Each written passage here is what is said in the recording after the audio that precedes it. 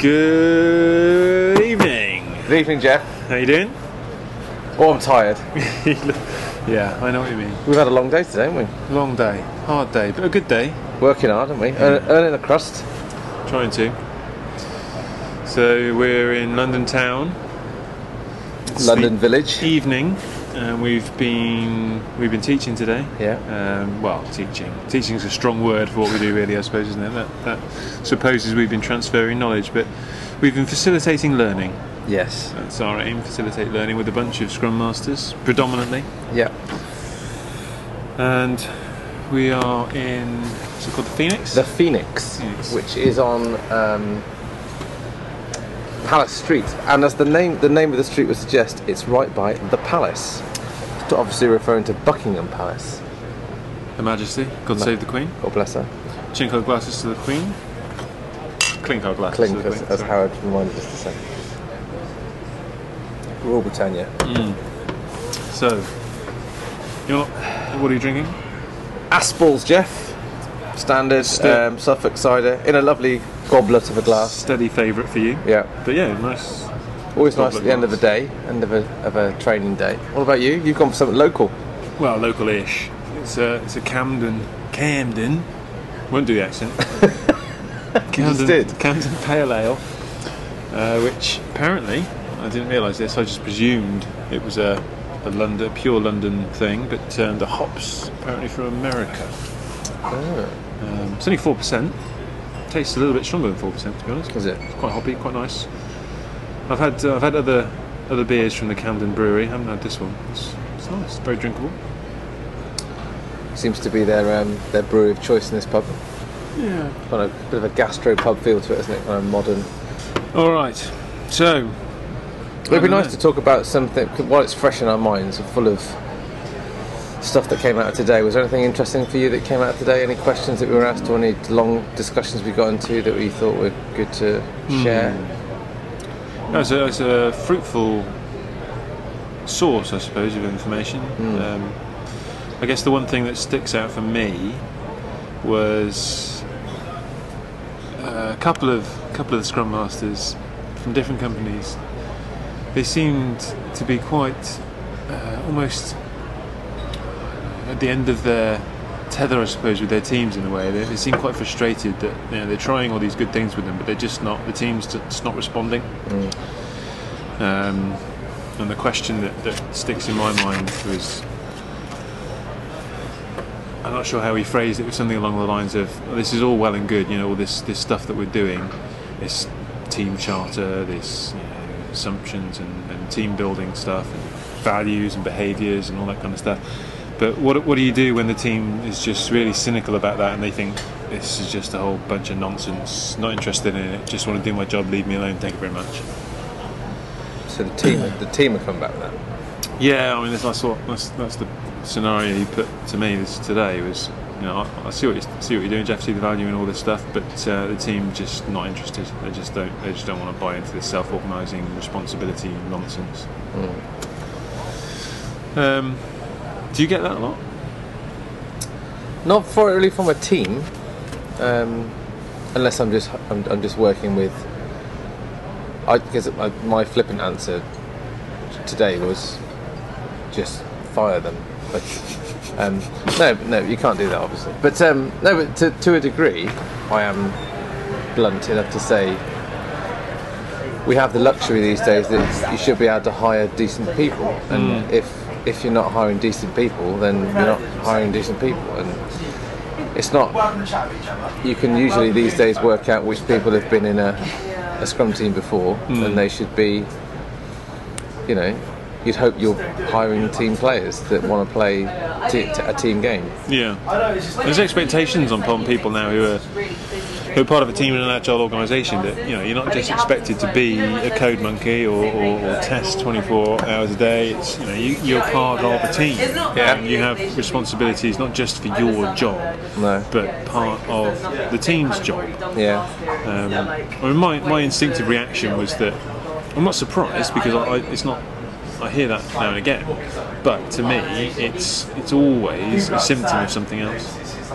And I would say the two most common reasons for that kind of response, in my experience, are that team doesn't have the chemistry there. There's like history there that certain members don't get on, don't trust each other, or that team believes that the work that they're involved in is unachievable, and so they're looking for reasons of why they.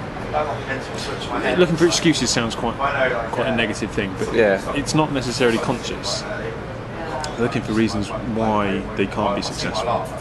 Is there also a sense of it's not going to change anything anyway? That kind of the idea that if there's a constant history of failure or a low productivity or low pay or low morale, just unrewarding behaviour, then you just why bother? Why bother doing something differently if it's not going to make the smallest bit of difference anyway? I think that's a fair comment. When you say that, it reminds me of a guy we used to work with, which we shouldn't name. His name was Ian. But Ian, he used to sit. We'll call him Ian. We'll call him Ian. Yeah. We'll call him Ian. That's what we say, Jeff. We'll call him. It's not called Ian, but we'll call him Ian. Name's changed. But we used to sit in the corner, like literally the corner seat in the office. And it was. I mean, actually, if you had a drink with him, he was quite a nice bloke, but miserable and cynical, and just saw no point in doing anything other than the bare minimum. Wasn't interested in being part of a team. And when I spoke to him about it, his response was, "Jeff, I've been here for 25 years. Projects fail. Yeah. The company carries on making money. Yeah. I haven't lost my job. Yeah. So why bother? Yeah. Why bother?" And to me, there was two elements to that. One is the company's still making money, so why change? Yeah. And the second is I haven't lost my job, so why change? And if you can't see a potential benefit of doing anything different, and there are no potential negative consequences of doing anything different, then stasis is the natural, easy thing, isn't it? But it's easier to hide that in a large company, isn't it? So the transparency of failure is less so. So we knew at that time that BT was failing, but the company was so vast that people in those positions didn't realise it. And it would probably take a lot longer for the effect to actually hit someone like Ian. We'll call him Ian. So there's that kind of, the ripple effect takes longer to get through to people like that. But if you're in you'd hope. I think we're at that kind of point now, but where there's so many smaller companies that are hiring good people that they don't have to. The effects are a lot more real. So, and we're in London, the big smoke. I mean, my wife used to work, and I think the attitude, the mentality here is if you're not up to scratch in a place like this, and you're in a small company, then they'll find someone else. There's people queuing up, to take your job. So. Yeah, I'm not sure that's the same kind of mentality everywhere. It certainly wasn't at BT anyway. No, but, big company. I mean, we talked about some of this stuff today, and I think there's that sense of, if you don't think your job is achievable, then why bother? Yeah. If there's no negative consequences to change, why bother? But there's, to me, there's an element of, well, you are going to come to work tomorrow. Okay, you are going to be here tomorrow, unless you quit. Yeah. You're going to be here. So. What do you want to do? Do you want to be part of something good? Do you want to be part of a good team? If that was possible, would you want to be part of a good team, or would you just want to be part of get out of bed, another day in the office? But there's a worrying amount of people that do have that mentality. Usually, the people that I speak to, when we get down to it, it's a fear of going for something and it not working out. Sort of getting your expectations up again and it not working out. And if we can minimise the risk of negative consequence, failure, whatever, and maximise the benefits, maybe even just visualise the benefits. Close your eyes, imagine in 3 months' time or 6 months' time you're coming in, the team's successful, there's a buzz about the place, you've delivered, your customers are happy, you've got an end of sprint release coming up, and you've got a good social going out, the boss put a couple of £100 behind the bar for a celebration at the end of it.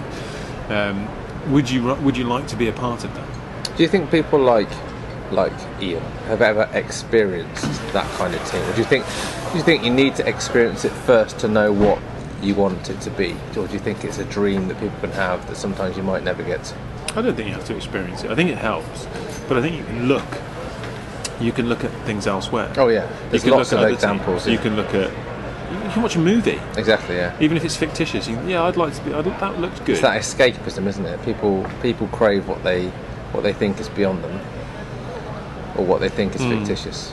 So it's trying to make that, even elements of that fictitious team, more. What if we could take one part of that team and do one thing that they do that translates to what we do in software? What would it be? Is that a direct question? No, that's a rhetorical question. Yeah. But if Ian was here, that's what I'd ask him. Check. Okay. So yeah, this idea. Or you could fire Ian. And I know you said I probably wouldn't do that, but there is an element of that. Not necessarily firing, but people in BT thought they were untouchable, didn't they? Did, yeah. And that the history until that point proved them so. Yeah. But yeah, I think product owners are a lot more discerning. There's no getting away from the fact that an agile approach does shine a spotlight, and that's when you have a conversation with Ian really one to one, someone like Ian, we'll call him Ian, that kind of person. Often there is an element of, but what if I'm not good enough? Oh what if I don't have the technical capability? What if the team don't accept me? If I want to be part of the team and they reject me? Yeah. There's a lot of assumptions there. Yeah. That actually you could probably work through, and if you did, they'd have more confidence in giving it a go. It's to me we're talking a lot about how Scrum Master's tactics for change, and a lot of it is about just creating that environment where it's okay to have a go, reducing the risk of failure, reducing the pressure of failure. So, what would you like to try this sprint, rather than what are you going to commit to changing? What would you like to experiment with? These kinds of things. Yeah. So the language. Yeah. So if it doesn't work out, because not all variables are within your control, it's okay. And if you can reduce the pressure on things, change is more likely to happen. Well, it's that, and we suffered a bit from this today, that there's no one truth, there's no still easy pill to swallow, is there, that's going to make it all okay tomorrow.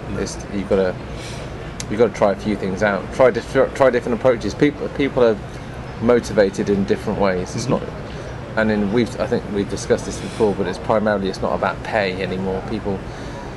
As long as people feel they're being paid enough, then they don't moan about it. Everyone. I'm just checking myself before I make this really outrageous statement. I can't think of anyone that I've spoken to who I've said, would you sacrifice a small amount of salary for more fulfilling work, or more enjoyable work, or to be part of a better team? I can't think of anyone that has said no. Money's more important than all of that. Yeah. And that, I think that's a really, for me at least, if I was the role of Scrum Master, if I was the role of a manager, a leader within an organisation, I would be doing everything to leverage that desire to be part of something meaningful, have an enjoyable aspect to my work, to feel under less pressure. People would pay to reduce the pressure on themselves. Yeah. They would. As much as pressure can be a good thing and a motivator, I'm sure people will say pressure drives success and pressure drives creativity and all that.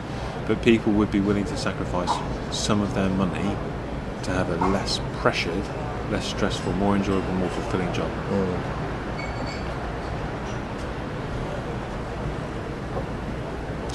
Would you agree with that? I mean, no, I think that's wasn't true. planning on making that statement.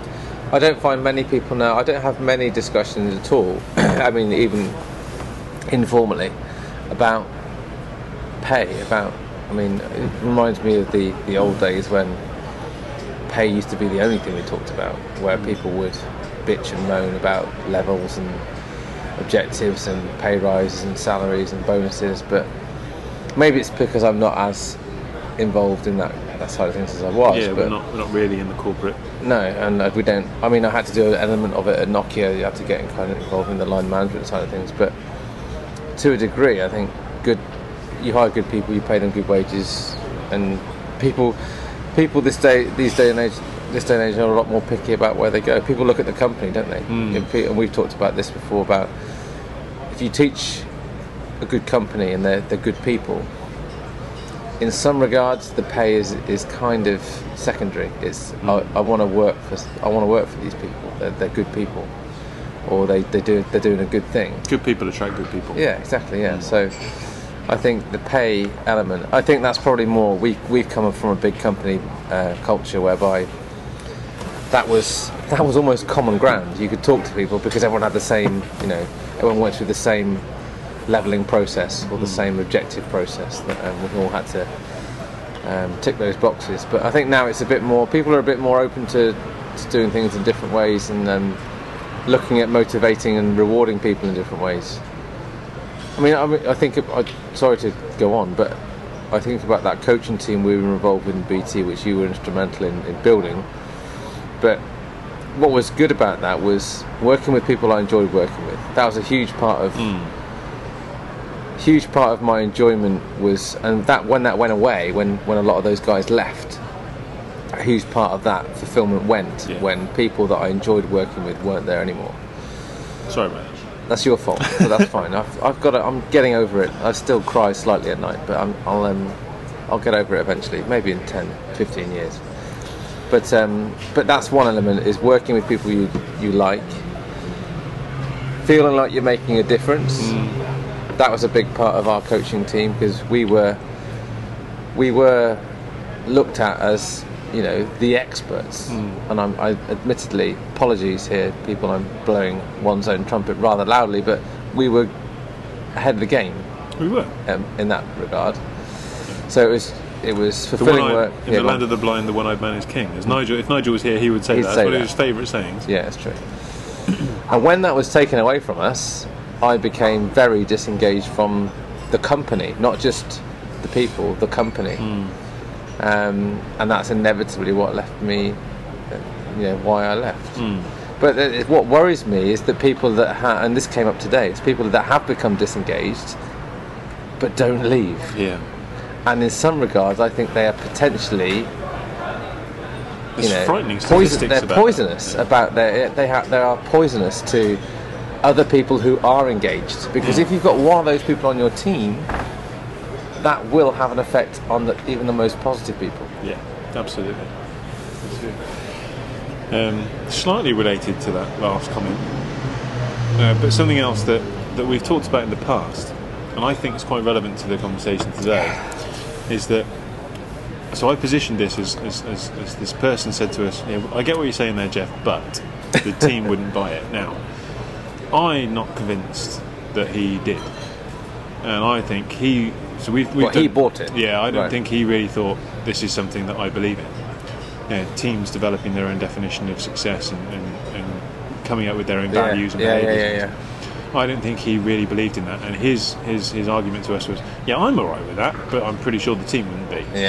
Now, if he is, then I think he could find a way to make it appealing to the team. But if he's not, the team will see through that very, very quickly, and they're not going to give it any idea of the time of day if they believe or even suspect that the person positioning this idea, this exercise, this artifact or process doesn't believe in it. I think you're right. We've talked about selling the fluffy side of Agile, haven't we? Yeah. And I think you're right. Even the hintest smell of a rat, people are onto it. If you've got, and you may not do it consciously, it may be something as frivolous as saying, I just thought I'd give this exercise a whirl, not expecting much. It could be something like that. You're not expecting much out of this. That gives that people that element that you doubt it, therefore it's okay for me to doubt it. And it gives us a reason for us all to poo-poo the idea. And I think you're absolutely right. We're as human beings, we're highly tuned into, if there's a doubt, it will multiply before we know it. So I guess what I'm saying there is, if you're a Scrum Master and you don't believe in what you're doing with a team, telling a team, don't do or tell. Do you think it's Do you think it's possible for a Scrum Master to fake it then? I'm sure some people can. I'm sure some people can, but the vast majority, no. Can you fake optimism? Can you fake belief? Well, actors can't they? But they are acting and they turn it off. Sociopaths? Imagine you've got to sustain that for years and years and years of acting, faking constantly. Pregnant pause. No, I think the vast majority of people would give something away. Even if they were brilliant at it, they would let their guard down at some point, and it would be it only takes, I'm sure I'm kind of grasping for a really clever phrase or quote here, but just one moment where you show your true colours, what you truly believe, a tell will undermine everything else. It's like poker players, isn't it? You played. If Nigel was here, obviously he's the expert poker player. He's probably playing poker as you speak. But you've played a bit of poker. They talk about tells, don't they? Yeah. Poker. I'm sure that everybody has one. We all have. It could be something as subtle as a facial. This is why I'm not very good. I remember years and years ago when I actually enjoyed playing poker. So where was this? This was probably, I'll say 2004 or 5 maybe. I went to Vegas. The only time I've been to Vegas. Yeah. And I sat down at a poker table in one of the casinos. I forget which one. And just play cash poker. And I was doing all right. There were some other people on the table who weren't very good at poker. They were from Mexico and they were speaking Spanish. They kept getting told off by the dealer for speaking Spanish at the table. And apparently, you're not allowed to do that? Apparently they weren't allowed to anymore. But anyway, I got chatting to them, and it turned out that they'd come over to Vegas for the World Dominoes tournament, right. and they'd lost. Oh no! Quite early. So they said, "Well, what else are we going to do?" So they went to play poker, which they weren't very good at. So that was the only reason I was winning. That and the fact that I managed to get 4 twos, which is very hard for anyone to spot. Yeah. So I was doing quite enjoying myself, and then this one guy turned up and sat down at the table, and within 10 minutes, he was saying quite openly to my face, "You have a 10 jack." Was he right? Yeah. He knew what cards I had because of how I was playing and how I was reacting. He knew, and that scared the hell out of me, and I left. Really? Yeah. So I'm not very. And that's good. within how many hours or minutes or? Within 10 minutes. Maybe? Really? Yeah. So imagine that, how, as a scrum master, is it fair to say your team know you better than you think you do? Oh yeah, I would say. Yeah. I mean, they will always be surprised. They will never know everything about you. If they spent a couple of hours in your company, they would learn a lot about you. But they will know a lot more about your mentality, your thought process, your values, your weaknesses than you think they do. Yeah. I believe that. Yeah. Interesting. I think you know a lot more about me than I think you know about me. Just remember that. I'll use that against you someday. Well, that's interesting, isn't it? Now, going back to our initial example, my response to the person that asked the question, what would you do? I think there's an important part of how I work that comes into this, which is that I operate on the principle that all things being equal, people want to succeed. They don't want to fail. I get from the psychology perspective that there are reasons why they might want to self-sabotage and fail to draw attention to certain things and to cover for certain. But on the whole, people, if all else being equal, would like to succeed. So as a scrum master or a leader or a manager, my first instinct is what's going on in the environment that's forcing them to act against their interests. How can I help them get what they really want, which is to be successful? Because it's very easy to look at that person as an awkward person, someone who, the problem child, the bad apple, all those kinds of things. Like the naughty child at school, it's very easy to look at them like that, but there's something going on that's causing them to do that. They're lacking attention elsewhere or what have you. Can I pause you there? Yeah. So it reminds me, and again at this point I really am not going to mention names because this is current, right? Okay. But I did some coaching. We've often chimed in with our coaching kind of stuff that we do outside of work. So I was coaching with the under 6s at my local rugby club, and there's a lad there that quite regularly on Sundays misbehaves. Okay. And I was talking to my wife about it and saying, well, how would you deal with it? And so it's an interesting thing with bad behaviour. So I've labelled it bad behaviour. So in this case, it was not listening, or it was putting on a silly voice. Let's say that when saying his name. Okay. Simple instruction: just say your name, but he would do it in a silly voice, which the other people can understand. So I just so my wife's reaction was, right or wrong, I'm not going to judge her at this point. This is what she would do. She said, send him to the back of the line. Ignore. Okay. Because is that a punishment or just ignore it? Well, she was her defence was, don't give the attention. To remove the attention to give, because you're focusing on that. Yeah. I don't want to. I'm careful not to get into child psychology and things like that. But as a parent and as me as a coach, that takes time to reinforce that. So put the child to the end of the line, move on to the next child, and carry on the next activity. And I can't challenge that. I think that my instinct was to know, let's work on this and let's try and get this right, so you can learn how to do this better. So it's I can't remember where I was going with that, but So what did you do? Your wife said put him to the back of the line. I didn't do that. What did you do? I got him to repeat it until he said his name right. Okay. In what kind of way? I tried to explain to him, so the other lad can't hear you if you're saying it in a silly voice. So just try it again until he did it right. Okay. Not looking for a right answer. No, I'm just saying it's no. different that people approach that, deal with that in a different way. Yeah. I mean, I learned a lot from Jean Baker. One of the things that she said was a great facilitation was for the facilitator to, as much as possible, own the blame if necessary. So in that example, Jean would probably have said, I'm sorry, I'm really struggling to understand you. I can't, it's my fault. I can't understand you. Could you try saying that in another way because I can't do that. She would probably own that, so that he doesn't have to lose face by correcting his behaviour. Yeah.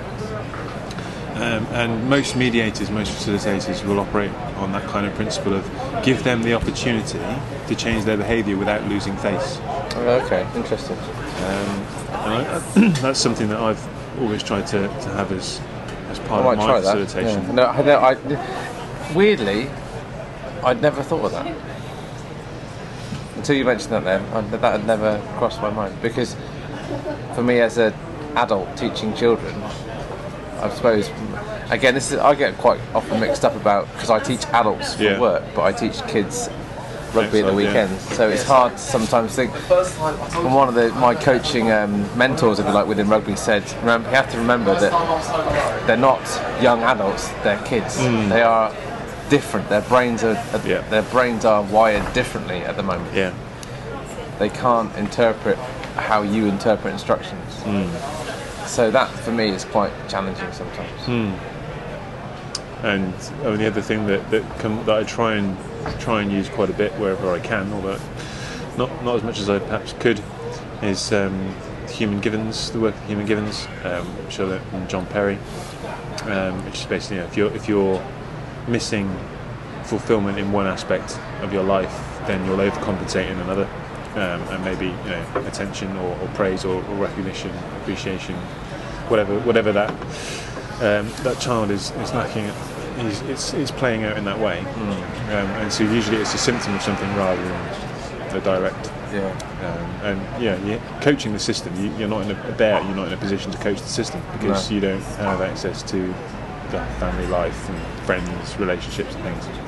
And he's very young and immature, and perhaps trying to steer that back to, because I don't want to get too into it, but there's an element of that to better understand why people are cynical. You probably do need that system understanding, don't you? Yeah, you absolutely. You need to get. It's something that you probably can't solve overnight. You've got to get more detailed. You've got to sit down. You've got to have longer conversations. You've got to have more conversations. You've got to develop an understanding of their history. Yeah. And That takes time, man. Absolutely, yeah. But we haven't got time. Haven't we? I don't know. Tempted to try and say something really philosophical, but like, haven't we got time to not have time? But looking at the 360 is usually associated with feedback, but 360 in terms of coaching is quite an important way of looking at it as well. Because if you're just coaching that one individual, we'll call him Ian. He has his perspectives, which are very narrow. Anybody has their own interpretation of things. We spent a lot of time today looking at how other people can see exactly the same thing in a very different way. And so the people he interacts with, his boss, his colleagues, his family, his friends, will all have a different perspective that he's just not aware of unless you ask, unless he asks, unless you share. So having that sort of systemic approach to coaching the system is important if you're looking for holistic change and impact. And actually that's the faster way of getting real change, because you can get some small level change by coaching that one individual, maybe even some medium sized change by coaching that one individual. But if they're not changing the behaviours with everybody else and taking into account their perspectives, the impact's going to be limited. So this is an interesting thing. Taking a slight aside on that, again, I'm swinging backwards and forwards between the rugby and from my perspective, the rugby and the scrum coaching. So a recent coaching course that I went on, I talked a lot about kind of team-based coaching games, where you've got maybe 8 kids involved in the game, and you might be making observations, bring the team back together, ask them, did you notice that you did this, and try this different classic team coaching stuff. And they also they didn't talk too much about this, but this is perhaps something that we get more involved with from a scrum side of things, is individual coaching. So that's very hard. You've got the kids for an hour on a Sunday morning. You can't do both. You almost automatically, they assume that the opinion is that to have a coaching team, you have probably for, let's say, 12 kids, 15 kids, you might have 3 coaches. 3 or 4 would be perfect. So that way you can run a game, but then one of 2 of you could take a few kids to the side and do some more technical, skill-based stuff. Okay. Scrum Masters don't have that luxury. There's a hot potato. All right. Well, I'll take the other side of that.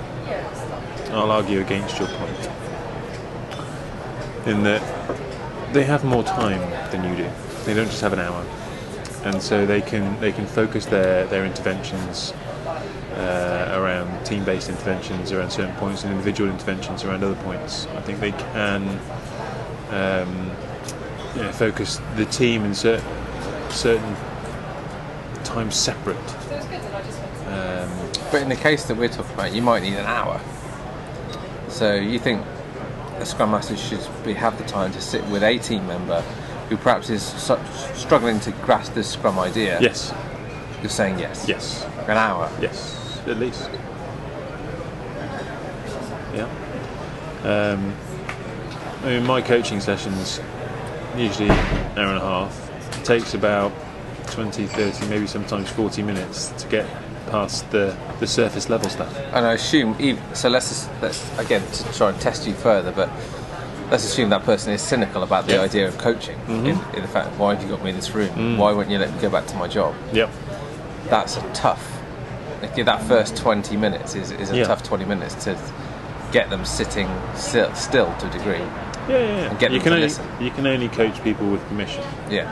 So I never try and coach through subterfuge. I never try and mask what I'm doing, sort of Darren Brown manipulation or anything. It's very much if you want any kind of help, I'm open to that, and your agenda is the agenda.